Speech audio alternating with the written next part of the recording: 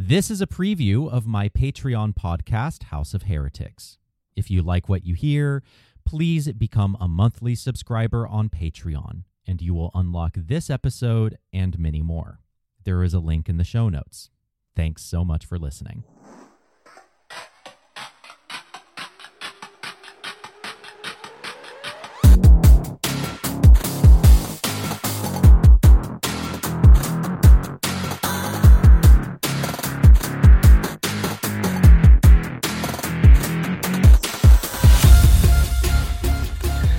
I have hit record.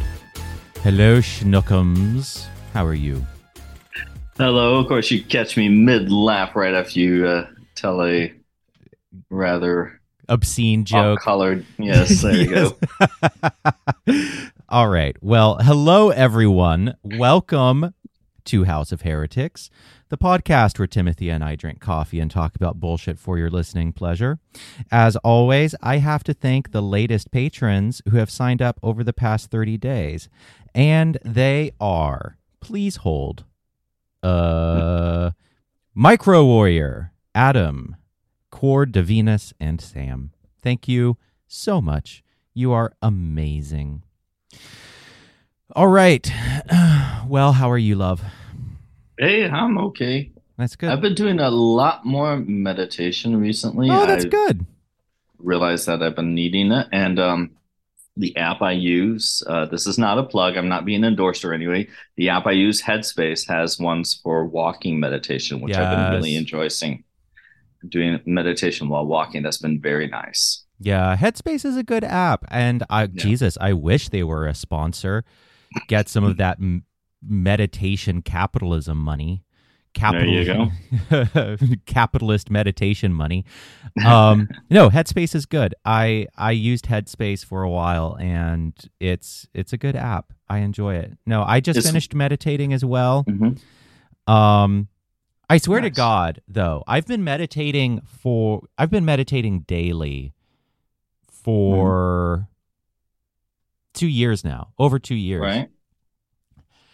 And still, 2 years in, I will finish a 20-minute session and come out of the days and realize, oh, I just thought about dicks for that entire session.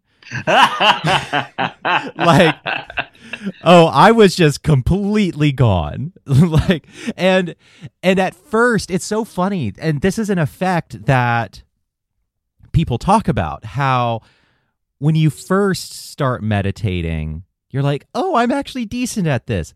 And it isn't until like a while in, you go like a few months in or a few years in or whatever the case may be, where you realize, oh, that was me fooling myself. I'm just thinking nonstop. I'm just thinking about meditating. I'm just thinking, or so lost in thought that you don't even realize you're lost in thought. Yep. But now I realize that I'm lost in thought and just thinking about dicks for 20 minutes straight. I haven't necessarily thought of dicks 20 minutes straight, but I mean, I try not to beat myself up about it. I think that's the attitude I need to. It's like if I realize, oh goodness, my thoughts have wandered, then I was like, okay, that's fine. Just go back to the meditating. The one that was harder for me is my app has this one where it tries to help you in do the meditation without any prompts, basically. Right. And that one I find is harder. That one is easier for my mind to get distracted on and easier to wander. But yeah, no, definitely. I struggle with that too. The ones that are longer and don't provide as many prompts, those are the ones where I just tend to just completely vanish into daydreaming. But I think that and it's taken me a while to learn this, the point is not to not daydream. The point is to become lucid and to pay attention, to be aware enough of when we enter that state and when we emerge out of it. And and it really, it's so surreal because it really does feel like waking up from a dream.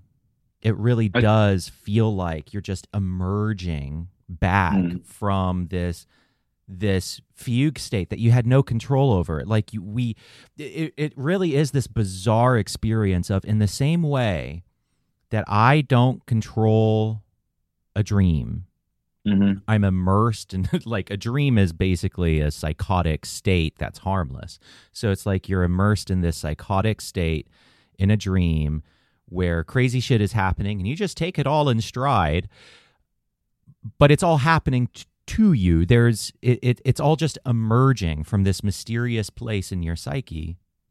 mm, And then you have this realization of waking up. You have this experience of waking up. And it's so surreal to have that same experience of waking up from being in a dream while you're awake and realizing, oh, this whole this whole mental landscape that I was just awash in. I was just like on the currents on the top of this river that I had no control over. I wasn't controlling where it was going. These thoughts were just happening. I couldn't say where they came from.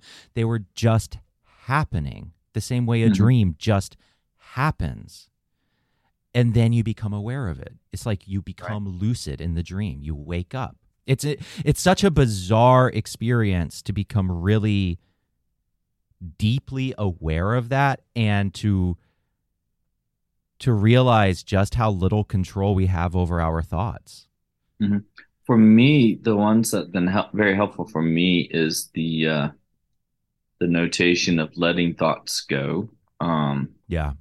Like if they become, and like say you're distract, and this is very helpful for me actually when I go to sleep, is lots of times my mind becomes busiest right before I go to sleep, Mm. much to the chagrin of my boyfriend who just is ready to collapse.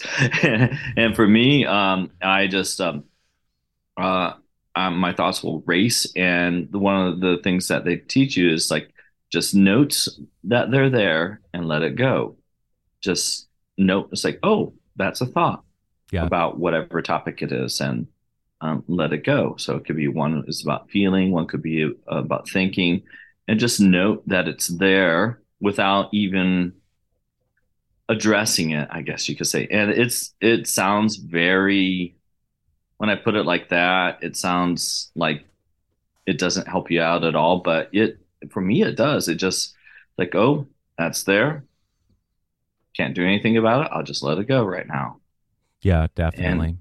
I don't waste time. And Yeah, I falls, yeah, yeah. you don't Go ahead. waste the extra all that extra mental energy of ruminating. And Right. I mean, this is the real power of meditation. It's like teaching it's like a basic life skill to just not react to every thought we have. And I like Dan Harris when he says be meditation helps you become 10% happier. Like No 10, relation to Sam, right? no relation to Sam. There's Dan Harris and there's Sam Harris, and they both have meditation apps.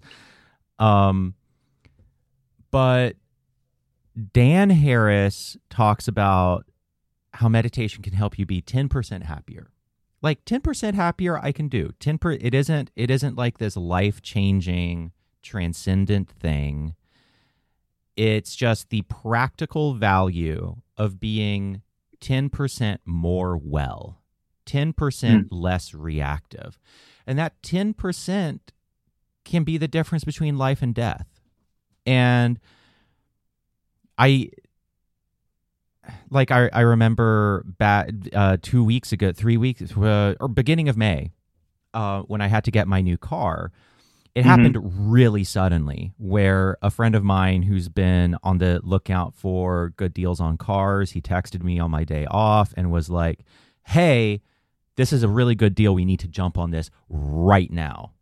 I was like, "Oh, well, okay. Oh shit." So here we go. And so drove halfway across North Carolina, like had to go everywhere, spend thousands of dollars, get paperwork, and it was a flurry. And that kind of stuff normally just massively stresses me out. But there is this sense of, no, this is fine. I don't have to be reactive. I can just kind of go with the flow of it.